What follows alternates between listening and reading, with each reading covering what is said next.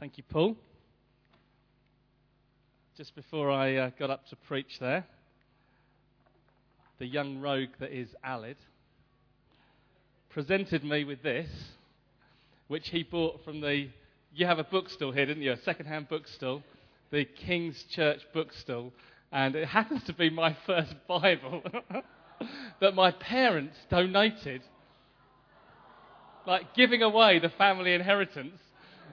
It's got my name written in the front there, and he presented this to me. So thank you, Alid. That's very sweet of you. Put it back in the... Somebody else will buy it. No, thank you, Alid. I appreciate that. It's so great to be back here in Hastings, looking at old friends and new friends. It's wonderful to see what God is doing internationally from this base, isn't it? I mean, I'm just constantly amazed. It's fantastic to see what God's doing with Nigel in Berlin, and obviously we have Simon and Alison back with us today in Beryl from the east coast of America. Interesting enough, I'll be with them in a couple of weeks' time speaking at their Celebration Northeast, so you might recognise some of this material in 2 weeks' time. So don't say I've heard it before, because I'm kind of trialling it. So there was a rare moment of honesty from Dave Devenish at the Brighton conference this year when he said, I'll let you into a secret, travelling ministries never preach original material. They've always preached it somewhere before, and then they trial it, and then they kind of collect their best ones. But it's just great to see what God is doing here in Hastings. The number of people he's gathering. It's wonderful to see the impact that you're having on the nation and the nations. I mean, just to highlight for you that now half of the UK, so that's Scotland, Northern Ireland, the north part of Wales, the north part of the Midlands, Cumbria, North East, North West, all of Yorkshire and Lancashire. I know that's a part that you're generally not interested in, but all of that is being influenced from this church. And I think it's amazing. Now, obviously, that's just the UK, and then we could talk about the influence we've had in Dubai. We could talk about the influence we're having in Germany. We could talk about the influence we're having in Canada. We could talk about the influence we're having in Australia. We could talk about the influence that we're having in China. We could talk about, this church is amazing. What God has done here is truly extraordinary. And it's only the start. It's only the very beginning of what God wants to do. I just want to affirm that word that came about parcels and God sending you and really making sure that you are influential locally, nationally, and internationally. It's just wonderful, isn't it, what God has done? If you've got a Bible, please could you turn to the book of Genesis? I just want to highlight one verse this morning. Chapter 49.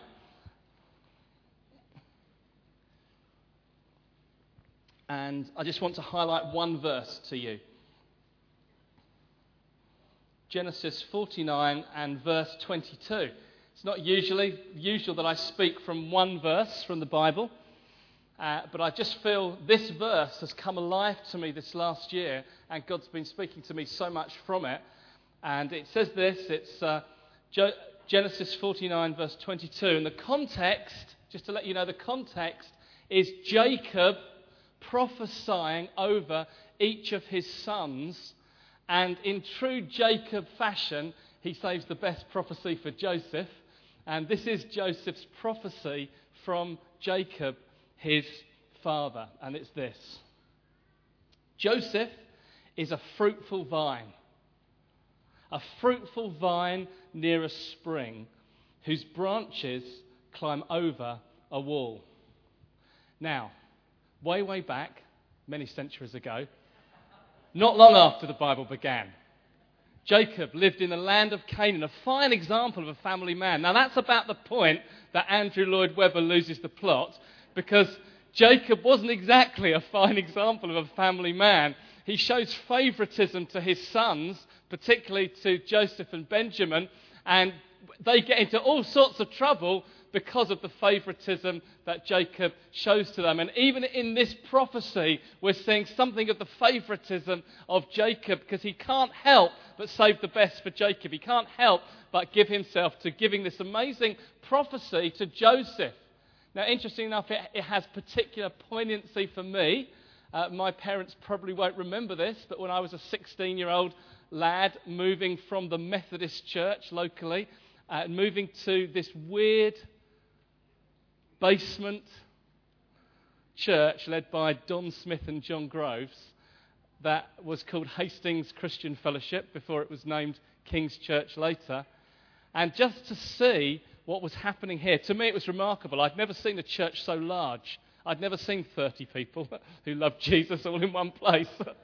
And it was remarkable. But they gave me this prophecy. They sat me down, and I can remember them saying, I really feel this is for you. Joseph is a fruitful vine planted near a stream, near a spring, whose branches will go over a wall. And I just want to unpack that for us this morning and then get into some ministry for God applying this into our lives. So let's very, very quickly go through the first part of it. I just want to get to the last part of it about our branches climbing over the wall. It says Joseph was a fruitful vine. Now vines, I don't know for you, but vines aren't that common for us in this country, although here in the south, east of England, we have some of the best vineyards. And you have some great vineyards out at Lamberhurst and Settlescombe and some great English wine that is made from those. But they're not really that common in our culture and in our context. But in Jerusalem and in Israel in the first century there, where Jesus was living and ministering, vines were very popular. Jesus tells a whole parable, if you like, or a whole teaching about the vine and explains a whole lot. In fact, that chapter in John 15 is almost like a commentary on this verse here. And it was very popular. Vines were very popular. Every garden you would go to, there'd be a vine. Every backyard, every street, every common piece of land, there would be vines right across the area. And vines were also like a national symbol of the nation. So in Scotland we have the thistle. In Yorkshire we might have the rose. I don't know what we have. England, I guess, is kind of the rose as well, but Yorkshire's kind of grab that quite strongly. What do we have in Wales? A leek. Are there any Welsh here? That's exactly right. I said that in Wales recently, and they couldn't decide whether it was a leek or a daffodil. I said, well, if you can't decide, how am I supposed to decide? We've got a particular passion to see churches planted in Wales, actually. God has done some remarkable things in Wales over the years, and I believe, again, he wants to restore his glory to the mountains and hills and valleys and cities of Wales. But anyway, that's a side issue. But it was the national symbol of Israel. The vine was the national symbol. A bunch of grapes would be seen on the temple gates.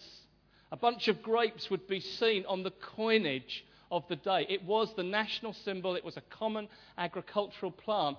But also it was one of God's favourite pictures for his people. God said to them as his people, he said to Israel, he said to them, in Jeremiah chapter 2, verse 21, I planted you like a choice vine of sound and reliable stock. How then did you turn against me into a corrupt wild vine? And God said, and you can see this in many passages and many chapters in the Bible throughout the Old Testament. Look, I planted you. You're the choosing of the Lord. You're not your own choice. I've chosen you. I've got hold of you. I planted you just like a vine. And I've lovingly, tenderly cared for you, looked after you. Why have you turned against me? And he says, then actually I'm going to cut you back. I'm going to trim you back. I'm going to prune you right back because of your lack of fruitfulness.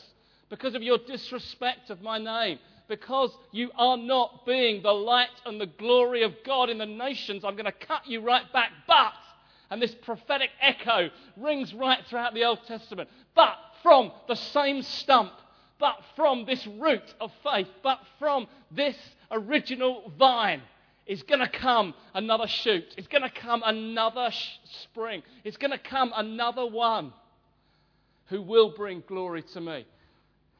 So you get these amazing verses in Isaiah 11, 1-3. A shoot will come from the stump of Jesse.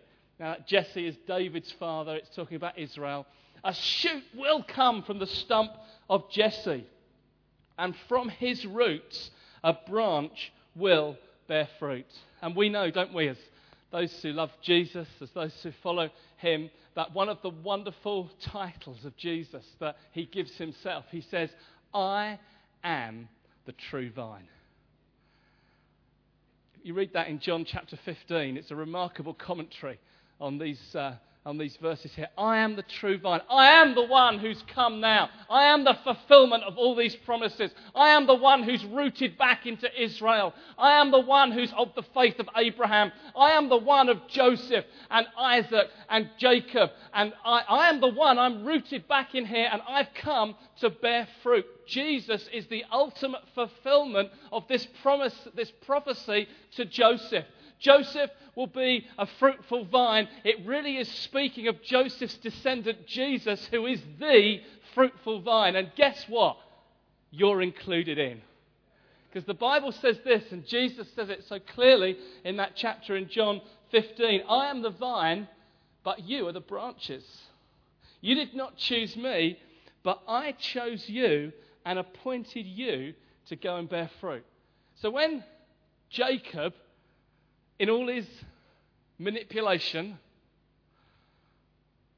and all his cantankerousness and all his supplanting and twisting, as he's prophesying this, actually he's prophesying not just about his son, Joseph, he's prophesying about the Son of God, who is Jesus, and he's prophesying about you because you are in Christ. It's the most amazing apostolic revelation of the New Testament that we are not just Christ followers, but we're in Christ. We're joined to Christ. We're actually part of the body of Christ. We're part of the vine now. We've actually been grafted in and now are part of the same substance as Jesus.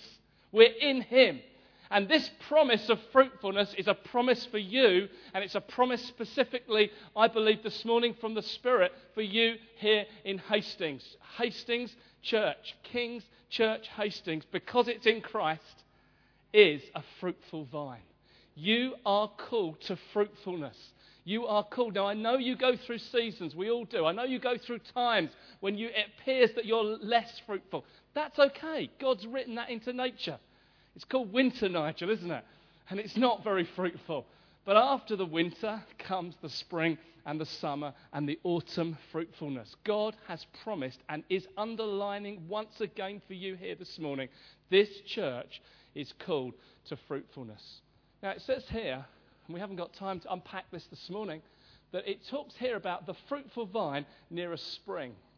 And whenever the Bible talks about a spring, and it has this sense of bubbling, it has this sense of momentum, it has this sense of movement of water, it's almost invariably talking about the Holy Spirit. And it's so good to see a church here that's rooted not just into good doctrine and understanding of truth, but rooted into the Holy Spirit and his application of that doctrine and his application of that truth. Because we can get just a little dry sometimes as Christians, just understanding truth. We need truth made alive by the Spirit. We need truth that comes powerfully to us by the Spirit. And this is a church that's rooted into the Spirit. It's a church that knows how to drink of the Spirit. I think I preached from this platform 2 years ago. Jesus said, if you're thirsty, come to me and drink. See, it's in Christ we drink. It's because we're rooted into the vine, because we're rooted into Jesus, the sap of Christ, who is the Spirit, can rise up within us. And should rise up within us. And Jesus said, if you're thirsty, come to me and drink, and from within you. Not from within Paul Mann alone, or from within Matt Beanie alone, or Santano alone. I have no idea what your surname is, Santano. Right, I haven't even got your first name wrong, haven't I? I once heard a prophecy and it was this. The Lord says, even though I've temporarily forgotten your name. It's a real prophecy. And I think what they meant to say is, I've forgotten your name, but the Lord hasn't. But anyway, Santino. What's your surname? Oh, well, that's a good name. I can't even say that. It's not about the elders being fruitful, although God wants them to be fruitful. It's about us as a body, as a community, being fruitful because we all draw up one and the same Spirit. We all drink from Christ. And it says, from our innermost being will flow rivers of living water. God is promising you here fruitfulness because you're joined to Christ, because you're receivers of the Spirit, and because you're dispensers of the Spirit wherever he calls you to be. But let's get on to the main thing I want to speak about this morning. It says here, whose branches climb over a wall. And I felt God, as I've been praying this week and last week for you, God particularly highlighted that phrase for me, whose branches climb over a wall. And Joseph just refused to be trapped by walls.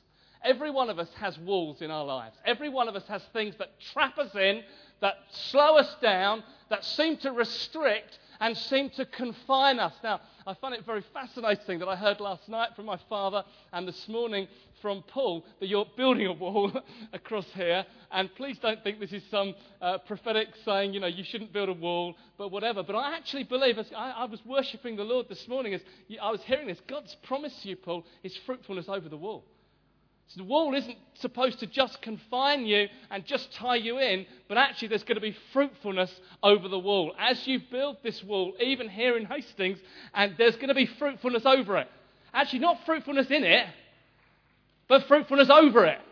And walls come into our lives. They restrict, they confine, they press us in. But actually, God's promise to you is this: because you're in Christ, because you are a fruitful vine, because you are ones who draw from the spring, the living Spirit, you are promised fruitfulness. It's your inheritance, and it's going to be over the wall. I mean, Joseph, if anyone shouldn't have fruit in his life, it's Joseph. I mean, he was misunderstood by his entire family, jealousy from his brothers, sold into slavery. He was betrayed, first by his brothers, then by his employer's wife. How about you? Have you been let down? Have you been misunderstood by your brothers and sisters? Have you been let down? Have people spoken against you? Has even your employer, even those in authority, seemed to confine you? Your employer, perhaps parents, perhaps relatives, perhaps a husband to a wife, perhaps an elder, perhaps a leader. Have you felt, I'm just being restricted, I'm just being pushed in? Disadvantaged he was. Sounds a bit Star Wars, doesn't it? Disadvantaged he was. He was I feel very at home in Hastings, you can tell that. I know I look more like Yoda these days.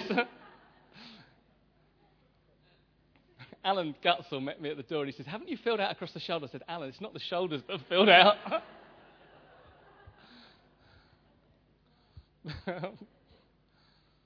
Listen, how about disadvantaged? He was an adolescent, too young. At some points in his life, he was a prisoner, a slave. He was part of a hated gypsy nomad race. How about you? Do you feel too young sometimes? Do you feel I'm just enslaved? I'm just a prisoner here. Or do you know what? I'm even part of a hated race. I'm a gypsy nomad. I don't even feel nationally I'm that liked.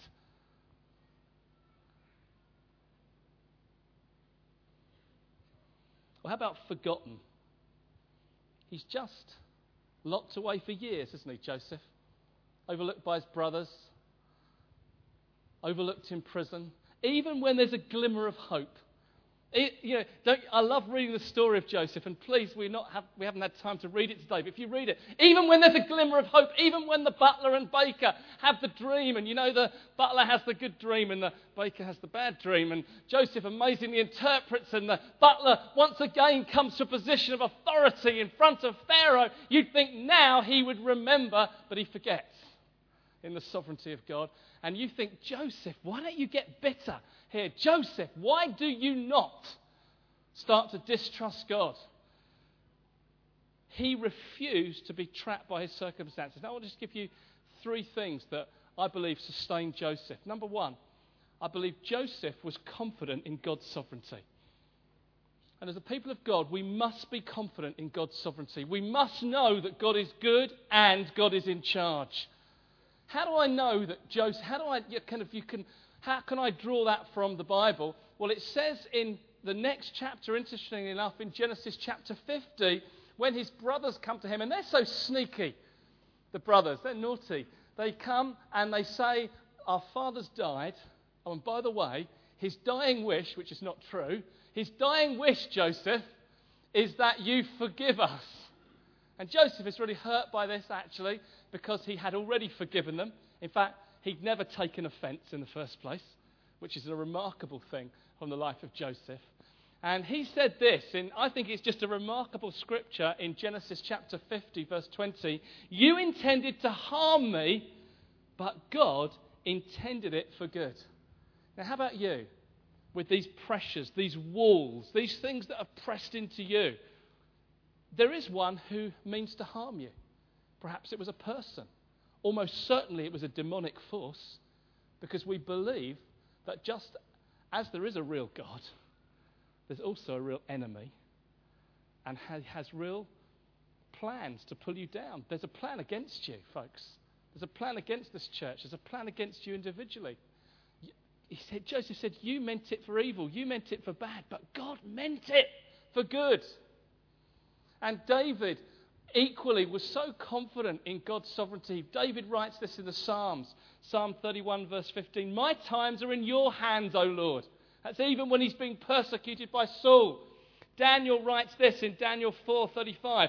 The Most High does as he pleases with the powers of heaven and with the peoples of the earth. No one can hold him back or hold his hand back or say to him, what have you done? Are you saying that to God? What have you done?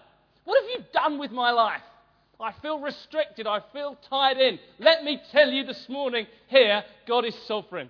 God really is working his hand of love and hand of mercy and hand of grace in your life through difficult circumstances. He's doing it. Now, sometimes we don't understand the schemes of the evil one enough and we get ourselves into all lots of trouble.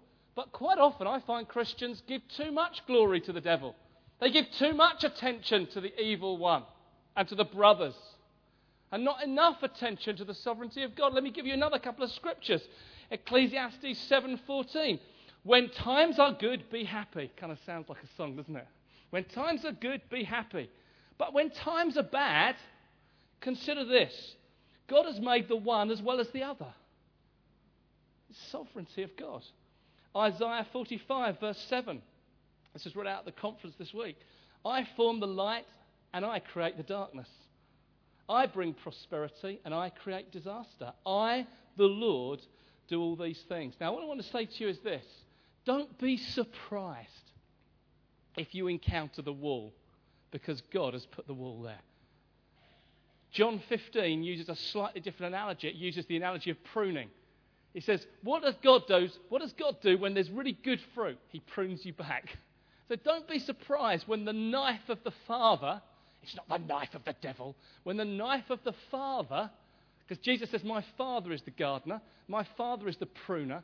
Don't be surprised when the knife of the gardener, of the loving Father, comes to you. Now let me say this. This is not a blade of anger, and this is not a wall of condemnation.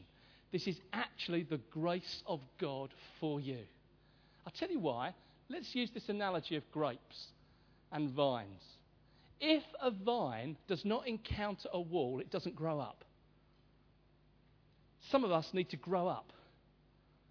And it's only when we encounter a wall do we grow up. If we grew along the ground, nice and warm and cozy and uneventful that might be, the vine, when it produces its grapes, they would rot on the ground. It's actually the wall that causes the vine to grow up. It's the wall that causes the vines it causes it to support the beautiful fruitfulness. And God has designed difficulties and issues and restrictions and things that come into your life. He's allowed that to happen. Why? So that he might produce more fruitfulness in your life. We just need to know that, and we need to have that underlined in our circumstances. I'm looking around to see a muscular person in this room. Who's a muscular person? Who's the most muscular person? Who? Ryden. Stand up, Ryden.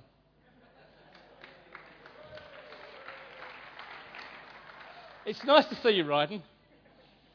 Now, you do not get such a substantial frame by sitting at home, eating your chips on the sofa, and just watching the telly, although I'm sure you do all those things. But you, I guess, as it's not a word of knowledge, it's kind of hope, that you go down to the gym and that you kind of push some weights and that you work out. Is that true? Right, you can sit down. It's not a word of knowledge, so don't worry. Is this... Oh, no. Listen, it's as Ryden pushes against things, as he does, oh, it's a nasty bit of iron. Oh, it's come to trouble me, and I've got this difficult... No, he pushes against it. As he pushes against it, so muscle is produced in his life. Listen, as you push against some of these things, it's not que sera, sera. What will be, sort of Doris Day theology. It's not like, oh, well, I just, I've got this wall, it's tough, it's the sovereignty of God. No, fight against it, push against it, climb against it, get over it. Literally, get over it. And as you do that, as you push against, as you struggle and fight in that sense, actually, God is producing strength in you. God is producing something wonderful in you, and your fruit will happen for you. Your branch will go over the wall. This will happen for you. Fruitfulness will come. Psalm 18, verse 29. With my God, I can scale a wall. It's not, wouldn't it be nice if I could jump over? No, with my God, I can do that. God empowers me. God gives me the energy to push against circumstances and push against difficulties. And it's in that God is producing this wonderful fruit in our lives. My second point is this.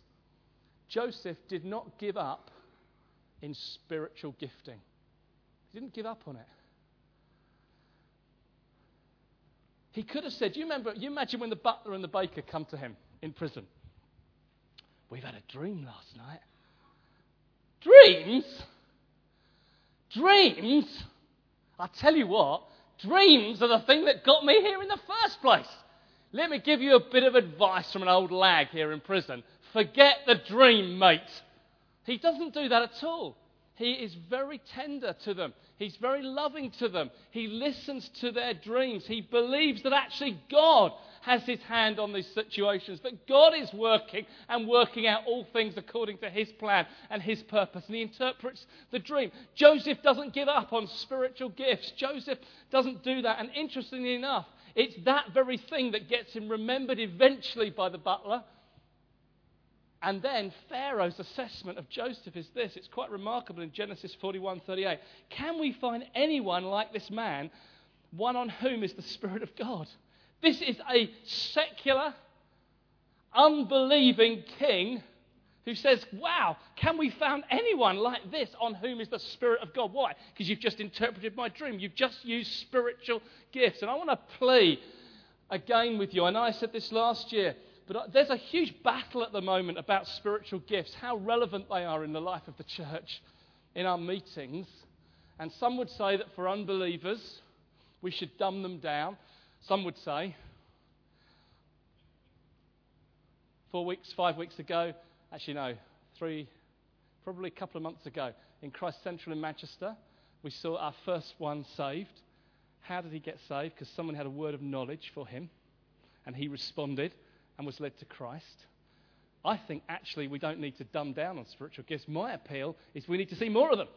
My appeal is we're not seeing enough of them in church life. We're not seeing enough miraculous displays of God's power. There's a world out there that's waiting for a God who's real and a people who believe in a real God and start to act supernaturally. They kind of expect it if there's a real God.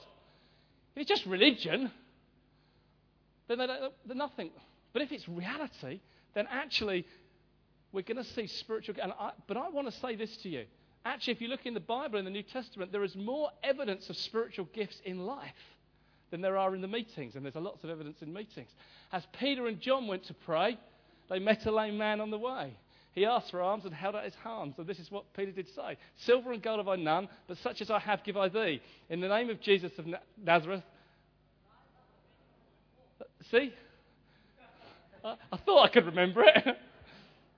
We used to learn that in Sunday school. In the name of Jesus, rise up and walk. And they didn't say, we've got a healing meeting next week. He said, rise up and walk now. Jesus with the woman at the well, spiritual gift, word of knowledge, open the whole thing up. Joseph uses spiritual gifts in the family, a little unwisely I might add, but in the family. He uses them in the workplace, he uses them in the prison, and he uses them before kings. He's unashamed of spiritual gifts. He's unashamed of it. It's the very thing that gets him into trouble, but it's the very thing that brings him blessing. My appeal to you this morning, King's Church, Hastings, is do not lose your passion for spiritual gifts. And I believe God wants you to use that, not just in the meetings. This is how you learn, but actually in life. Actually in the grocery store. Actually in the school gate, actually in the office, actually in your community and in your neighbourhood. I believe God is going to keep moving on us supernaturally. I believe that God is going to raise us up. You've got these wonderful new community groups. And God wants to penetrate community after community, yes, with his love, but yes, with his power. And yes, with supernatural activity. Recently, a friend of mine sent me this link. And it so blessed me to... We're going to play it in a moment, if that's okay with the gentleman at the back. Thank you. Just a little interlude from my preaching here. This is a young man from America. You'll have to forgive him from being from America, as we do forgive all those who are in America.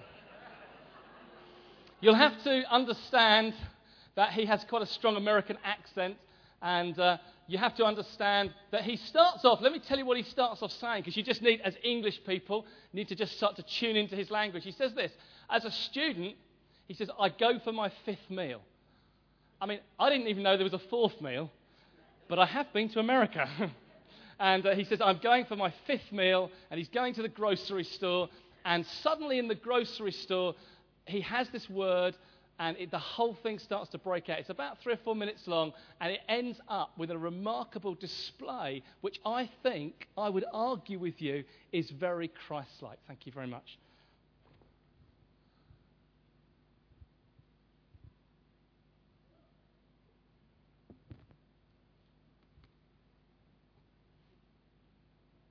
It gets better.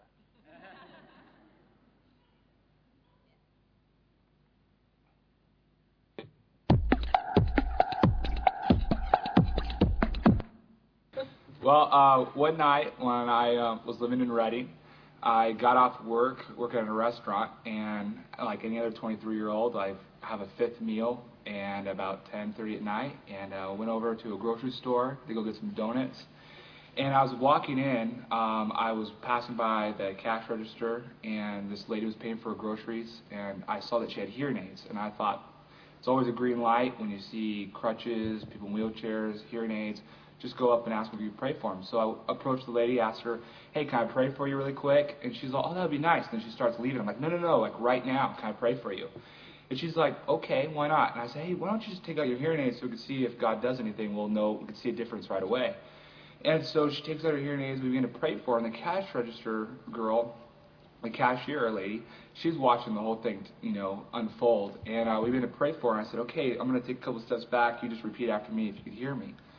And so, she's, facing the other direction, and I'm taking steps back, like, hello, my name's Chad, my favorite food's pizza and donuts. And she's repeating this until I get about 25 feet away, and she realizes that she has full hearing. She actually has better hearing than the cashier has. And the cashier is like in her late, teens, early 20s. And so she starts crying because her ears opened up. She was 90% deaf in one ear, 80% deaf in the other. And the cashier lady is crying as well. And suddenly, right when that happens, I just feel this wind on the back of my neck, and I get downloaded with all these words of knowledge of what God wants to do in the grocery store. And, I didn't have this. I was just going in there hungry. I didn't have this before. And so I go to the cashier, and I say, this is totally God. This isn't me. I mean, God just totally, opened this girl's ears, but God wants to do more in this grocery store. Is it all right if I get on the intercom and just share, and call out some words of knowledge? And she's all, yeah. So she shows me how to use it. I say, attention all shoppers. God is in the building. And I begin to just tell what God's doing. And I had a lady that got healed. She shared what happened to her. And so I just started calling out words of knowledge, said, come to checkout, 10. People started gathering around, about 20, 25 people. And it was amazing. And this one lady came with a motorized cart and said, do you think God could really heal me? And I said, of course God can heal you. He's the healer. So I began to just explain a little bit about the gospel, about healing, signs and wonders. And then I had the lady that just got healed from her ears pray with me. And I said, this is, Matthew 10:7 and 8. The kingdom of heaven is at hand. The sick get healed. The dead get raised. Freely received and freely give. And it was her time to give away the kingdom when she just received it earlier. So we began to pray together. And I asked the lady in the motorized cart, she was getting prayer for her hip. She is going in for a hip replacement surgery. And she moves her hip a little bit, and she goes, oh, and I was thinking, oh my gosh, is she in pain? And that's what I'm thinking in my head. And I asked her, what's going on? And she's like, that used to hurt before. And I said, okay, well, try to do something else. So she gets up. She begins to walk and then go into this little jog. She begins to scream out, Jesus has just healed me. Jesus just healed me. The whole place goes crazy. They all start hooting and hollering. I mean, this isn't like a church. This isn't checkout aisle 10. And this guy in the back starts pushing people. And I'm thinking this guy is coming to beat me up. He has a problem with this. I don't know. So he's shaking his fist at me. And he gets up to me, and I'm getting ready to defend myself. And he says, my wrist, I have carpal tunnel in my wrist. I've had it for 2 years. Will you please pray for me? And I said, of course. And then I said, while I'm praying for you, why don't you just move it around just to see if something, shifts or changes? He's moving around. He goes, oh my gosh, they're on fire. They're on fire. Well, that's good. Heat's a good thing. And so he's like, oh my gosh, there's no more pain. He starts crying. And he begins to explain to me that he plays the piano, he teaches, and he performs, and that's how he makes his money. And he's been in total pain doing this. And now they don't hurt anymore. And he was coming into the grocery store tonight saying, wouldn't it be great if all the pain in my wrist left today? And so I decided, hey, the kingdom just showed up. It'd be a good idea to introduce the king.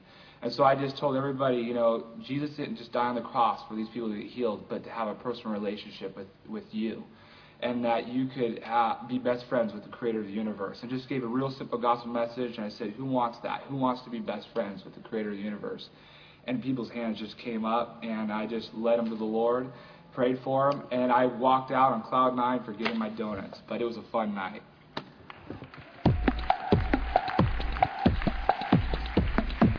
It's just remarkable, isn't it?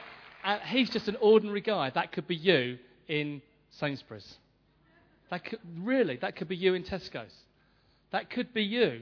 Because all he did was he said, it's amazing to me. He said, I saw somebody with hearing aids and thought, that's a green light for healing. I think that's a green light to shout louder. It's not, it's just a whole different way of thinking. But we've got to change and transform our way of thinking. We must not be ashamed or afraid to use spiritual gifts. My third point and final point is this. Joseph transformed his world. My first point was Joseph was confident in God's sovereignty. My second point was Joseph did not lose hope in spiritual gifting. My third point is this. Joseph transformed his world. He didn't daydream about the future. He didn't just think, oh, God's given me these prophecies. I'll just think about them. One day it'll happen. No, Joseph actually started to display grace day by day by day. Jesus said this, let your light shine before men that they may see your good deeds and praise your Father in heaven. Lest we think it's all about spiritual gifts. And of course, I want to passionately say I believe in spiritual gifts. I believe that that's going to be one of the great keys to open up a town like Hastings. But actually, the Bible says this, let your good deeds be seen. Let your general goodness, let the life of Christ, the kindness, the compassion and the mercy just be seen in your life. And that's what Joseph does time and time and time again. To be honest, he doesn't start out this way. It's not a glorious start for Joseph as he gathers his brothers together and says, I had a dream last night. And I wonder what it could mean, because there were 11 sheaves of corn bowing down to my sheath of corn. There were 11. I don't know what that could mean, 11 brothers here today. You need to seek Jehovah and find out what that might mean. But there were 11 bowing down. And Mum and Dad, come in. Now, I know it's a bit of a family thing, this, but I know you might feel, but there's a bit of tension here. But I had another dream last night as well. And this is even better. Forget the 11. This was 11 stars bowing down to one megastar. And even a sun, Dad, and a moon, Mum. Don't know what that could mean, but a big light, a lesser light, really important people, bowing down as well. You pray about it. You ask the Lord what that might mean, you all bowing down to me. Not great attitude. But you look at Joseph, how he grows and learns. You look at how when he's sold into slavery, rather than bitterness and unforgiveness, grace, how he rises to be in charge of Potiphar's whole house. That doesn't happen to hated races very often, to rise to become in charge of the whole house. And then in prison, he rises to become the chief officer, prison officer. That's unusual as well. You don't normally give the keys to a prisoner. But because of his grace, because of his kindness, because of his love, because of his mercy, because he lets his light shine before men, he gets grace and doors open for him. And in the end, literally, doors open for him. I'm amazed at how he opens it up with the butler and the baker. He says this. He says, "Why are you looking so sad today?" "They're in prison, Joseph. It's not a nice place to be. That's why they're sad." But he says, "Why are you looking so sad today?" He says, "We've had dreams. We don't know what to do with them." Now, how did the spiritual gift first happen? He was kind and merciful. He noticed that a fellow prisoner had their head down. In prison, that's very hard to detect a difference in yesterday, today. It's just that guy, Chad, on the video. Just noticed a guy with hearing aids. I'd have walked past. He noticed someone, a girl with hearing aids, just noticed it. And he stepped out and stretched out and met. Actually, God wants us to look for the little things in life. It's often little things that bring big transformation. Jesus said this: you won't have authority in big places, like Joseph did before the Prime Minister, unless you actually take care of the little things. He said this in Matthew 25, verse 23. "Well done, you've been faithful with a few things. I will put you in charge of many things." I heard a story recently of a young lady called Laura, and it was her first teaching job. And she just walked into the staff room, and she noticed day after day after day in the staff room there was just a bad attitude.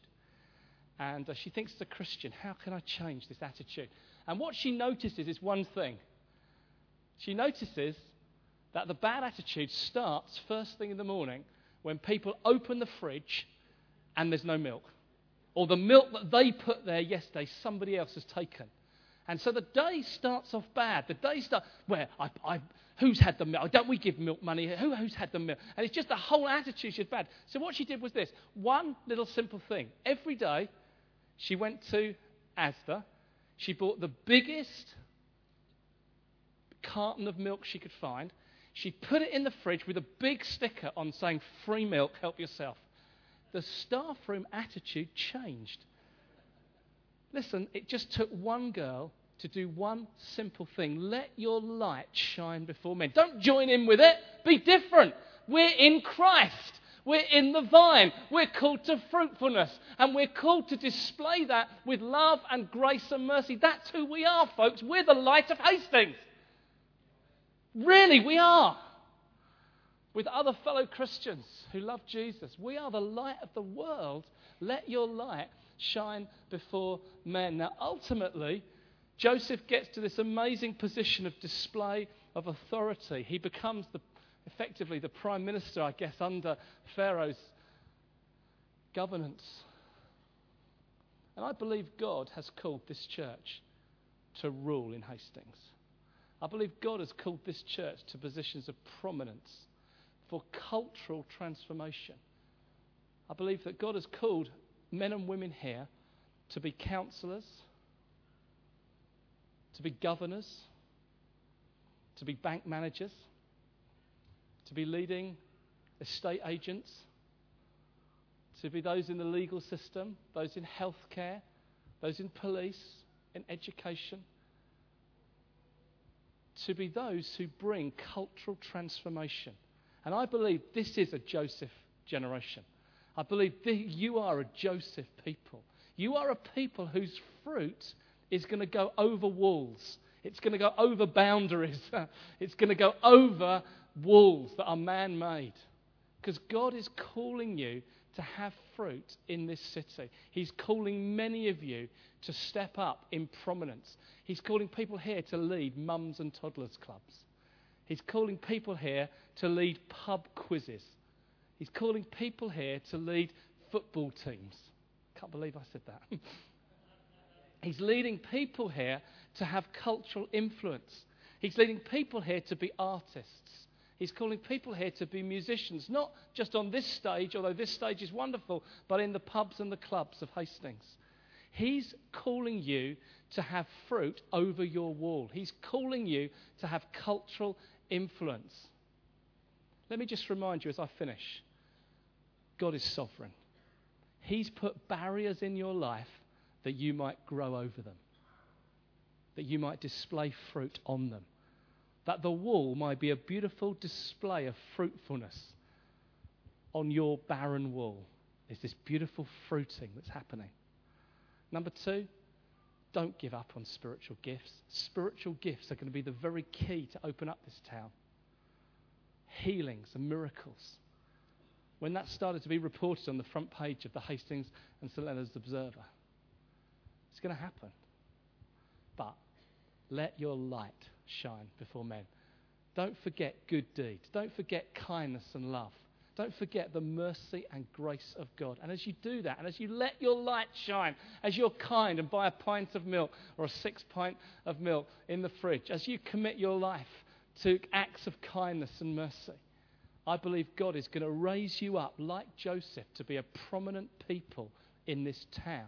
That this town will once again reverberate with the gospel because God's people are standing up. Now, I want us to pray for, as we end, Paul very graciously has allowed the children's work to end at 12. It's 11:45 by that big clock there, which I'm going from. We've got 15 minutes to respond. And I want to respond by praying for 2 sets of people today. The first set of people is this. You're people who just know you've hit a wall. You just know you've hit difficulties. You just know it's not your fault. It wasn't Joseph's fault. It was actually the hand of God. It was God's fault. So this is not, oh, you poor people. What have you... I was at a conference recently and somebody said, if you're feeling weary and down, would you like to stand up? And then the leader said, now, I want you to confess your secret sin in your life. And I turned to my colleague and said, glad I didn't stand. Listen, we're not going to humiliate you. We're not going to do that to you.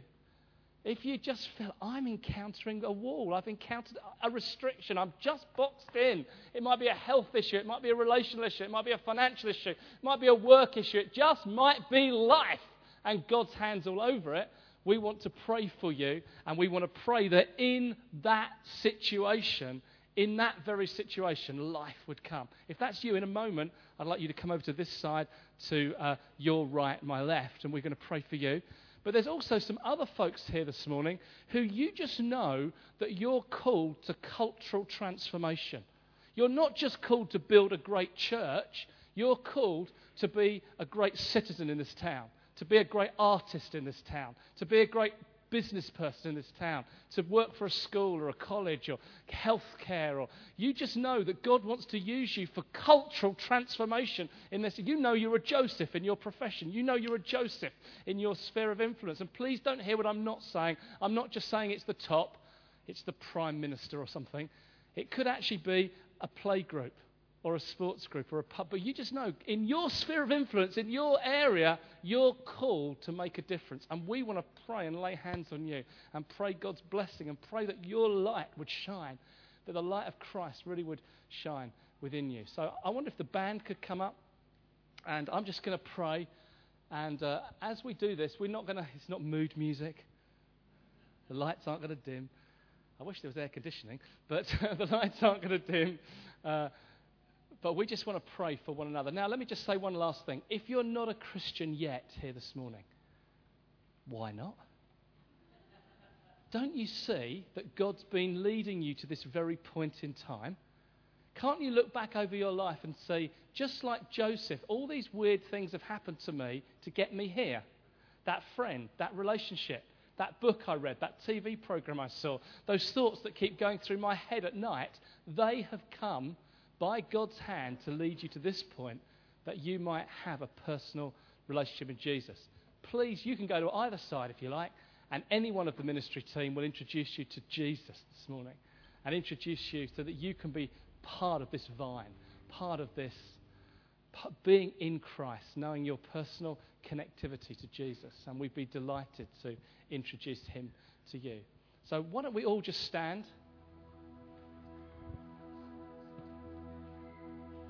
And while we're singing this next song, I'm just going to pray, and if you could respond. Don't forget, those who feel constricted, the walls come upon you on this side, and those who feel cultural influence and feel God's called you to be a Joseph on that side. Lord Jesus, I thank you for this great church. I thank you for the wonderful foundation that's so solid here in King's Church, Hastings. I thank you, Lord, that you've called this church to be the light of Hastings. You've called this church that's in Christ, that's rooted by a stream and a spring which is the Spirit. You've called this church to have fruitfulness over the wall. And I'm asking you now, Lord, to rise, for faith to come to us. I'm asking you, Lord, for fruitfulness from the Spirit to come, that we might penetrate community after community after community, that we might be those who bear fruit for you. We remind ourselves, Lord, it's not for us. This is fruit for you and fruit for our town, that our town might see and know that Jesus is alive. Come on us now, in Jesus' name. Amen. As we sing this song, please let's begin to respond to this word and let's get prayed for. Ministry team, please come. That's wonderful. Thank you.